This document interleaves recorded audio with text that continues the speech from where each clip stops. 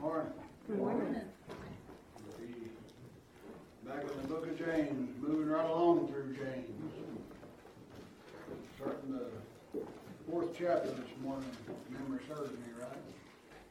We didn't get to teach last week due to a flat tire on the way here, so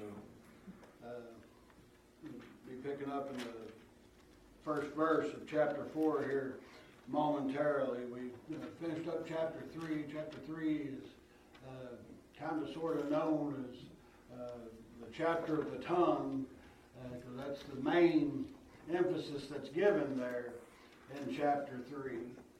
And James talking about how the tongue can be and is used for evil. It's used for wickedness. And of course, at the end of that chapter, he gives us examples of earthly wisdom and heavenly wisdom, or wisdom that comes from above. And if we're using that wisdom that we should be asking God for, according to James chapter 1, we'll be using our tongue in the correct manner. And that's pretty much how chapter 3 ends. And we go on into chapter 4, and James begins chapter 4, and this is a rough chapter. It's rough for Christians. And that's something we've got to remember, that James is writing to believers in Christ. And I know I've said that over and over through this study. And if no other verses really in this book emphasize that more, it's James chapter 4, verses 1 through 4. You find 14 references. In those 4 verses, you find 14 references to ye, or you, or your. And who is the ye, you, or your that he's referring to? It's referring to the brethren that he's talking to in chapters 1, chapters 2, and chapters 3. It's the same people he's referring to. So it's believers in Christ. It's the church that he's writing to. And that's hard for us to accept. It's hard for us to swallow, because this chapter talks about enemies of God. And it talks about, the very beginning of this chapter, the very first verse, he says, "From whence come wars and fightings among you?" There shouldn't be any wars and fightings among the Christians. There shouldn't be any wars and fightings among the body of Christ, but there are. But remember, we've got to remember that he is writing to believers. We can't read this chapter and point our finger at the world, because James was pointing his finger at the church when he was writing this. He was pointing his finger directly at fellow believers in Christ. We'll pick up in James chapter 4, beginning at verse 1. He says, "From whence come wars and fightings among you? Come they not hence, even of your lusts that war in your members?"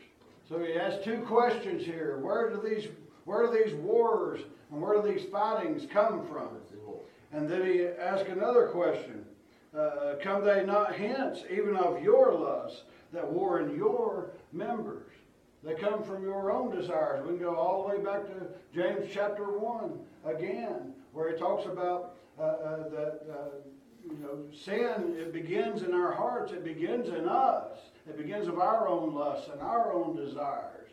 We can't blame the devil for our own desires. We can't blame him for our own sin. We can't point our finger at the devil or at demons or anything else and say the devil made me do it, when it begins with us. It begins inside of us. But he asked the question, where do these wars and where do these fightings come from? Where do these disputes come from? And there's 2 different Greek words that are used here. The one for wars is a word called polemos. And that's talking about an ongoing campaign, an ongoing fight. That's, like we would talk about World War II going on for a few years, or even World War I. We're talking about something that lasts a long time.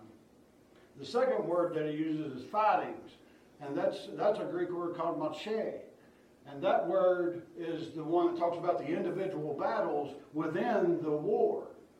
We might fight for 5 years, but we might fight 100 different battles in that 5 years, but it's all considered the same war. And he's saying, why are these long-going disputes happening among you? And why are these tiny little battles? Why are these little nitpicky things going on? But he answers them with another question. He says, do they not come? He says, come they not hence, which is the same as saying, do they not come? Even of your lust that war in your members. They come from you as individuals, James is saying. They come from your lust within your own hearts, your own individual hearts, that war in your own individual members. Saying it's because of your desires. And you can actually go back to James chapter 3, where he gives the warning about be not many masters, knowing this, that we shall receive the greater condemnation. And he's giving warning there. And this was one of the disputes that was going on. I want to teach. No, I want to teach. Well, I know more than you do. No, I know more than you do. I know this one and I know that one. I sat under this one and I sat under this one. And these were just the little fights that were turning into huge ongoing wars between church members. And it shouldn't be that way. It shouldn't be that way in any individual church as far as a building is concerned, and it shouldn't be that way in the body of Christ worldwide. There should be no disputes among us. But there are. There are, and unfortunately I think that there always will be. And why is it though? James answers that. James answered that. It's because of our own lusts. It's because of our own desires. It's because of things that begin in our own individual hearts. Verse 2, he says, ye lust and have not. Ye kill and desire to have, and cannot obtain. Ye fight and war, yet ye have not, because ye ask not. Ye ask and receive not, because ye ask amiss, that ye may consume it upon your lusts. Back to verse 2, ye lust and have not. In other words, you desire and you have not. It doesn't matter how much we desire these things. James is saying here, remember he said these wars and these fightings are coming of our own desires and our own lusts for things that are going to gratify us.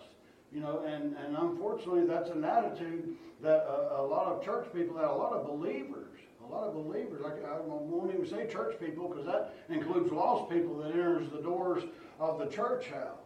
But this is the attitude of a lot of believers in Christ, and it shouldn't be our attitude, but it is.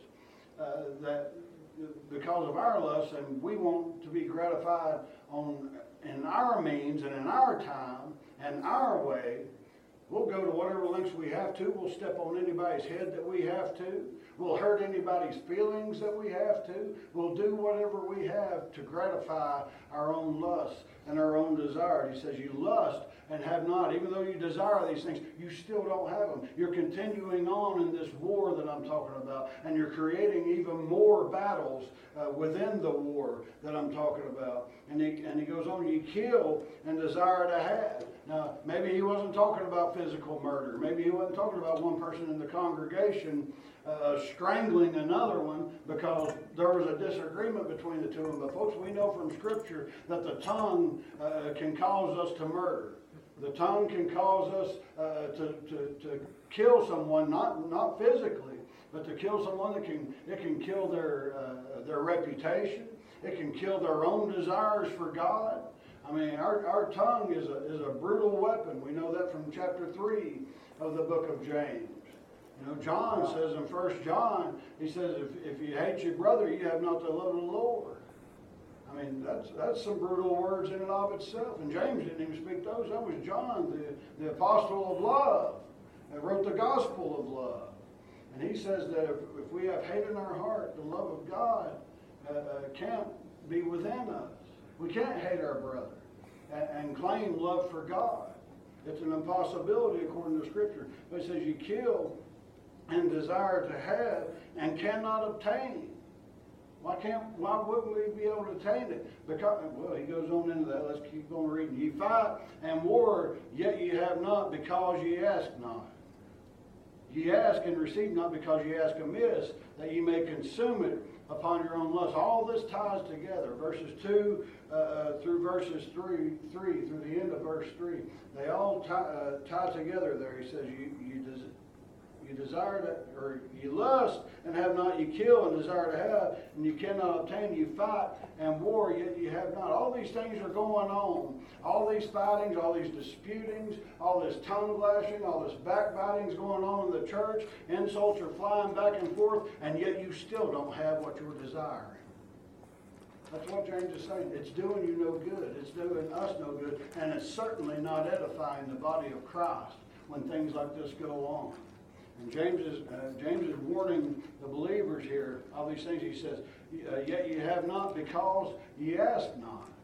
Because you ask not for what? You're not asking the right one, the right person, for these things. Who is the right person? That would be God. You ask God for these things, and not, well, he goes on into verse 3, ye ask and receive not, because ye ask amiss, that ye may consume it upon your lusts. Ye ask and receive not, because ye ask amiss. What might be asked amiss of a believer in Christ? What might be asked? I mean, anything. So people praying at 13 win the Super Bowl. That's just an off-the-handle example. Or the World Series, or the Stanley Cup, or their NASCAR driver to win the race. Why would you ask God for something like that? That they hit the lottery. Why would you ask God for something like that? That you can glory in that. That you can glory that so-and-so won the race. That you can glory that such and such team won such and such game. That you can rub it in your co-workers' faces. You can rub it in your family members' faces. You can rub it in other church members' faces that they done that. That's a dramatic example, but it's an example nonetheless. It says, ye ask and receive not, because ye ask amiss, that ye may consume it upon your own lust. But the verse before that, verse 2, says, ye fight and war, yet ye have not, because ye ask not. This is something I'd like to address that I feel like the church has been wrong about for a long time.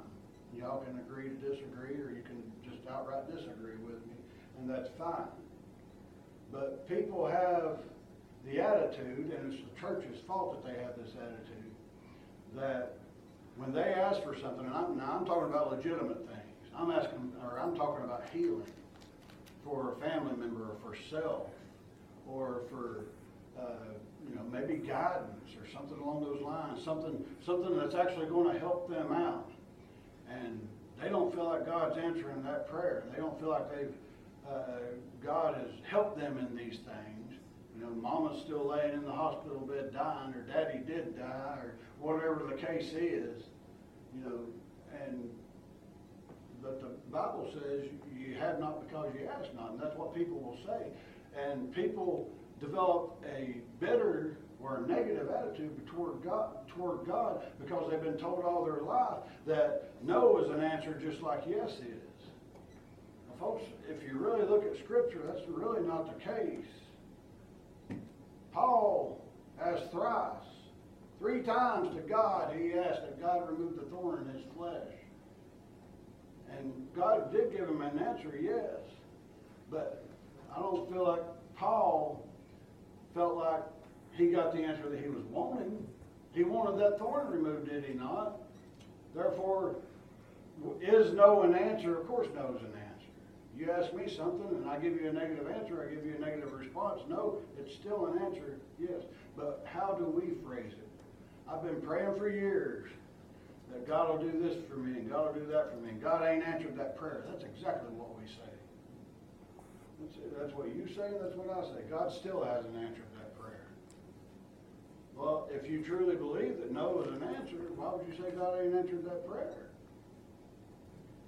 Our answers and our mindset as human beings are always affirmative to what we desire, what our lusts are. And too often we match that word lust with a sexual desire, and that's not what it always means. That is any type of desire that you have in your heart, that's what you're lusting after. You look at Judas Iscariot in the Scripture. The man had a bad problem lusting after money, and he never got rid of that problem. as far as I can tell in the scripture, that never did leave him. That lust, that desire, never left him. His lust for money never left him. Pride gets in the way too, and we'll get into that here in the next few verses, next couple of verses. But when our lusts and our desires become the focus of us, what are we going to ask? We're going to ask for things that we ask amiss, that we can consume those things upon our own lusts, our own desires. We can consume them, and when we consume those, the example I was using, we're rubbing in people's faces. These are things that really don't matter as far as the kingdom of God goes, as far as the furtherance of the kingdom of God goes, or the furtherance of the gospel of Jesus Christ goes. We ask these things that we may consume them upon our own lusts. But all people want to read there is, ye ask and receive not. And people will take that and they'll say, it's because you're not asking in faith. That's not what James says. James don't even mention faith here. James says, ye ask and receive not because ye ask amiss, that ye may consume it upon your own lusts. Ye adulterers and adulteresses, know ye not that the friendship of the world is enmity with God? Whosoever therefore will be a friend of the world is the enemy of God. They're one of the hardest verses in all this scripture and all this passage of scripture to swallow. Why? Because he's referring to the church. He's referring to believers. He's referring to those that have claimed the name of Jesus Christ, those that have professed faith in Christ. That's whom he is writing to. And he said, and he calls them adulterers and adulteresses. And he's not talking about in the physical sense here. I've heard this preached. I've heard a sermon preached using this verse, and people talking about physical adultery. Now, I guess you could do that, yes, but that's not what James is talking about. Therefore, technically, it's being taken out of context if that's done. He's talking about spiritual adultery here. He's talking, and folks, that's all throughout the Old Testament. It's all throughout the Old Testament that God refers to, in the book of Ezekiel, God refers to Israel as an imperious, whorish woman. That's harsh words, but it was toward his own people. It was toward the apple of his eye. It was toward those that he had chosen, that he had redeemed, that he had brought up out of the bondage of Egypt. He said that about them. Why would he say that? Read the book of Hosea sometime. It gives you all kinds of examples of the exact same thing. It's spiritual adultery that James is talking about here. He's not just referring to the physical adulterers and adulteresses of the day. He is talking about the church being spiritual adulterers to God. Why are we called the bride of Christ? That means we've been set apart for Christ. That means that we are to be married to Christ. But when we get away from Christ and we go out with the world, that's why he gets into the whole friendship with the world is enmity with God here. If we go out and we flirt with the world, we go out and we hold hands with the world, we go out and we smooch up on the world, we do all these things. Why would we do that? Well, a lot of people do it saying that they're doing that to further the gospel.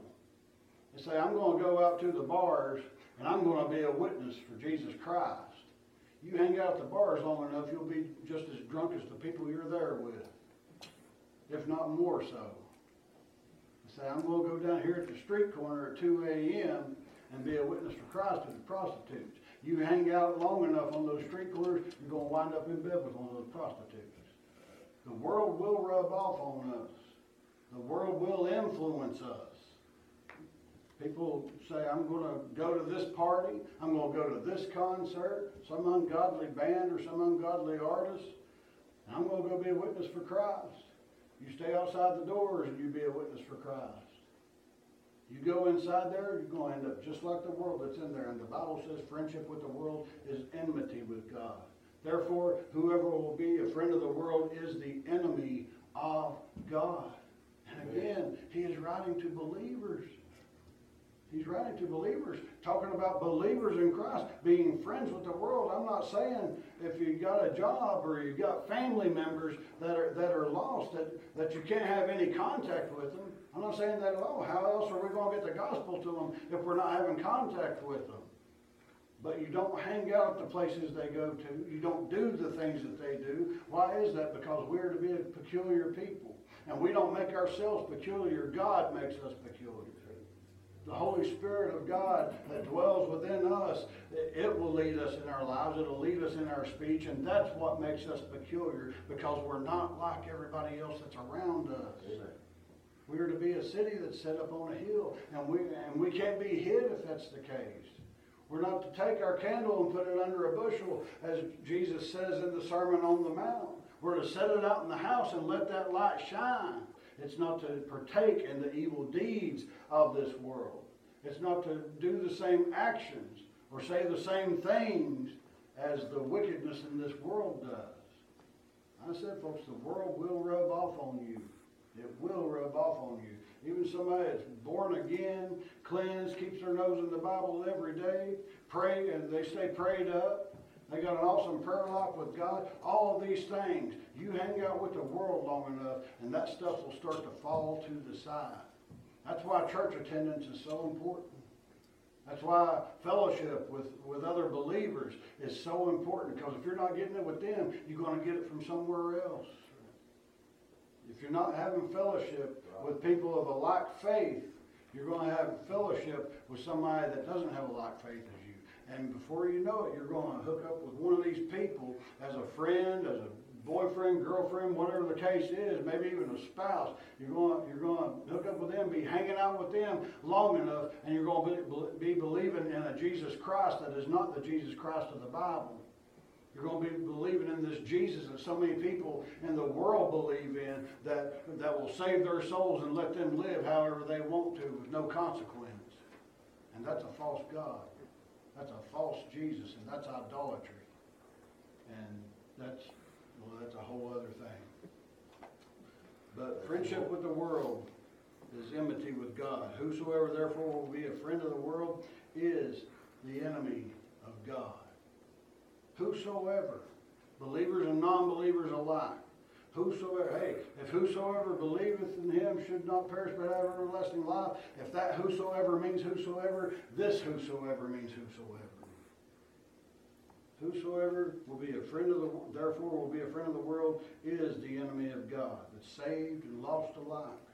Whether we like it or not, folks, that's the Scripture. Whether we agree with it or not, that's the Scripture. Do you think that the Scripture saith in vain, the Spirit that dwelleth in us lusteth to envy, but he giveth more grace? Praise God. Wherefore he saith, God resisteth the proud, but giveth grace unto the humble. In verse 5, do you think the Scripture saith in vain, the Spirit that dwelleth in us lusteth to envy? I searched and searched and searched years ago for this verse in Scripture. Not verse 5 of chapter 4 of James, but where it says, do you think that the Scripture saith in vain, the Scripture, or that the Spirit that dwelleth in us lusteth to envy? And I can't find it. And that confused me. As a newly born again Christian, that confused me. I was like, well, why would he be saying that this is in here if it's not? The teaching of it is in here. The teaching of it's in several different places. But the Scripture, I mean, this very quote, I can't find in Scripture. What is he saying? What is James saying? Do you think that the Scripture saith in vain, the Spirit that dwelleth in us lusteth to envy? The Spirit that dwelleth in us lusteth to envy. But he giveth grace, wherefore he saith, God resisteth the proud, but giveth grace unto the humble. The Spirit that dwelleth in us lusteth to envy. Well, this Spirit that's brought up here, I don't see a capital S in the front of it. So that immediately tells me we're not talking about the Holy Spirit. So what Spirit are we talking about then? That's got to be the Spirit of man. That's got to be our desire. That's our lust. And it says the Spirit that dwelleth in us lusteth to envy. It's jealous. It's jealous. Now, all this being said, like I said, this Spirit is not capitalized, not in my Bible. So I don't think James is talking about the Holy Spirit here. But that being said, on the flip side of that coin, the Holy Spirit is jealous. Our spirit's jealous. Why else would our spirit, your spirit and mine both, why else would Paul go on basically a chapter-long rant in Romans chapter 7 about the war that happens between the flesh and the spirit? The war that happens between our flesh, our spirit, our desires, and our lusts, and the Holy Spirit of God. This is the same chapter where Paul says, that which I would do, I do not, and that which I would not, that I do. He's saying, what I know I'm supposed to do, I don't do that. And what I know I'm not supposed to do, that's what I do.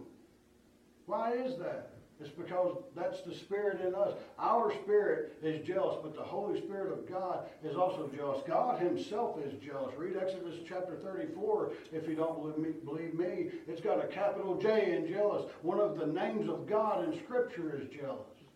And he is jealous. And he tells Israel that he's jealous. Why is he jealous of them, though? The same way I would be if my wife was flirting with some feller out on the street. Or same way she would be if I was flirting with some woman on the street. It's not a hateful type of jealousy, but it's a your mind jealousy. Why are you doing this? And sometimes that jealousy may be directed at the spouse or at the child or whoever it is, the sister or the brother. I mean, my goodness, if y'all grew up with siblings, you got jealous over your siblings. I don't care if you're the older sibling or the younger sibling. You got jealous over something at some point. Maybe they received an award, or maybe they received an honor. Maybe they got recognition for something, and you got jealous over that. I was a baby brother of 4 boys. I know exactly how that feels. But we get jealous over things.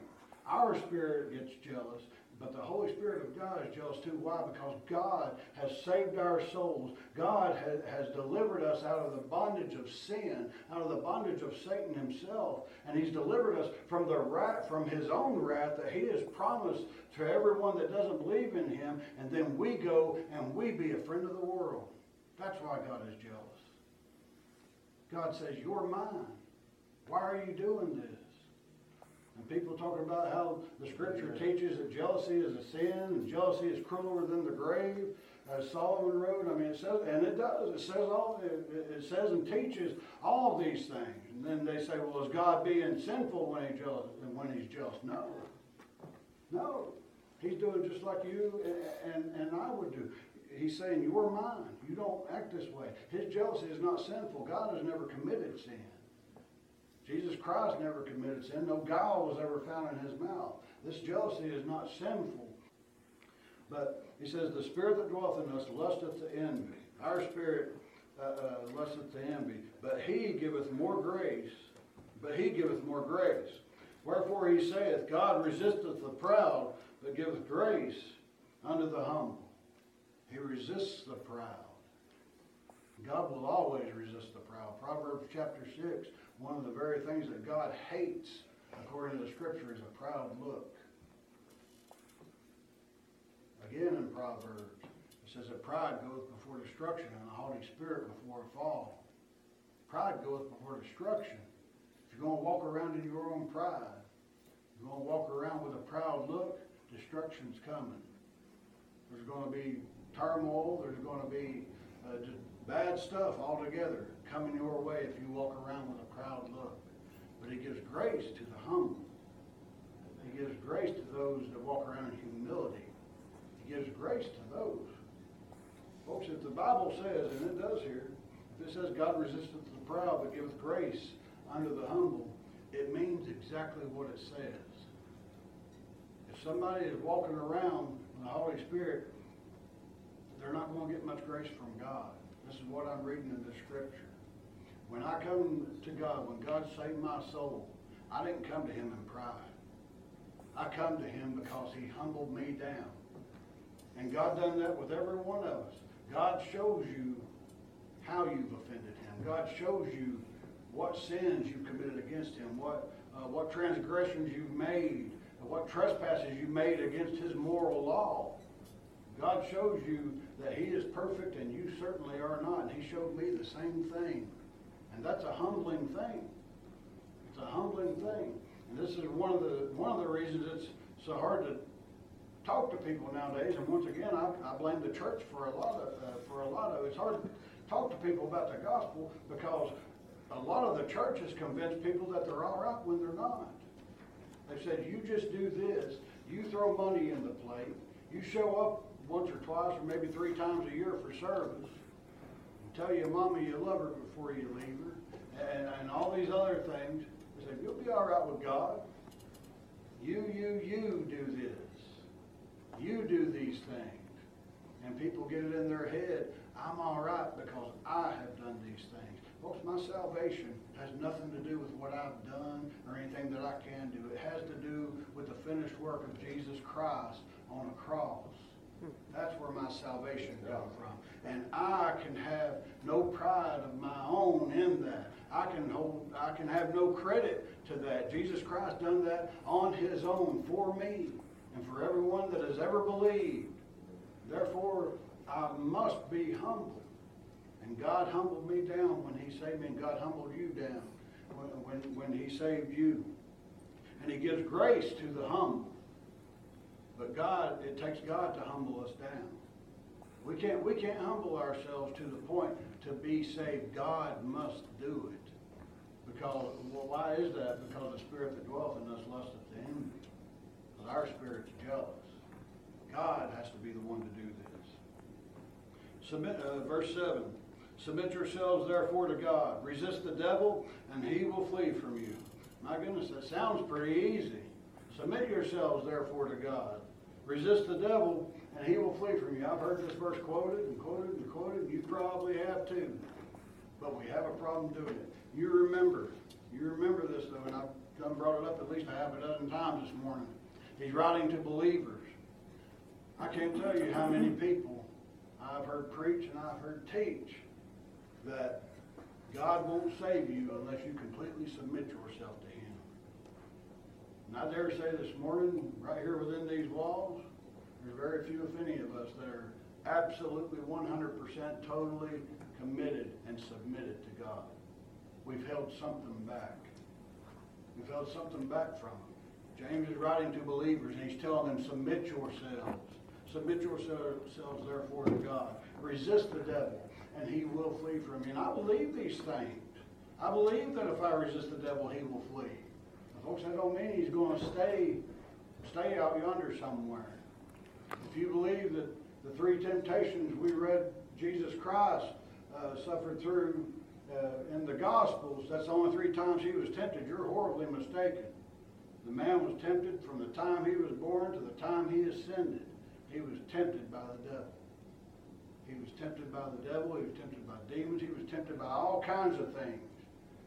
But he overcame that temptation. If we resist the devil will flee, but the devil will be back. The demons will be back. And they'll be back with the desires that they know that we have. They'll be back with the lust that they know that we have. They'll be tempting us with what they know appeals to us. But we need to submit ourselves, therefore, to God. Folks, this is brought up over and over in Scripture. This is the same thing, and a lot of you probably know by heart, Romans chapter 12, again, verse 1. And you keep in mind, Paul was writing to the church then too.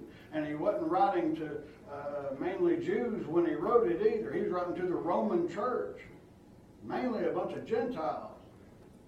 But what does he say? My brethren, I beseech you, give yourselves over as a living sacrifice. What is that? That's submitting yourself to God. Holy and acceptable unto God, which is your reasonable service. And again, he's writing to believers when he said that Paul was. James is writing to believers here. But Paul and James both understood that the Christian church, the believers in Christ, were not fully submitted. But they were encouraging them to do so. Listen, I can't find one example. I'm going to go ahead and close this before I read another verse. I can't find one example in Scripture. Not one, from the time that Paul got saved on the road to Damascus to the time that Paul told Timothy he was ready to be given up. He was ready to die. I can't find one example in Scripture of Paul not being submitted to God. Not being fully submitted to God. I can't find one example of that in the Scripture. If there was ever a man outside of Jesus Christ that was submitted to God, it was Paul. I can't find an example in Scripture otherwise. But Paul and James both realized that this was an issue in the church. And folks, it's an issue nowadays. We're not. We're not completely submitted to God. Yet we believe, and yet we're saved. Remember, they were writing to believers, but we're not fully submitted. What are you keeping? What are you holding back? What are you holding back? People say all the time. I hear Christians over and over and over say, you know, my spiritual life's suffering. Why is that? Why does my spiritual life suffer? Because I'm holding back. Because I'm not fully submitted. I'm not fully committed. Does that mean I'm not saved? Not according to what I read in Scripture. But my spiritual life could be so much more filled, so much more fulfilled, if I would do that very thing, submit myself therefore to God. Resisting the devil, that's, you know, we like to pay attention to that. Resist the devil and he will flee from you. But we kind of forget about that first part of that verse, submit yourselves therefore unto God. We're like, resist the devil and he'll flee. What good does it do to resist the devil if we're not fully submitted to God?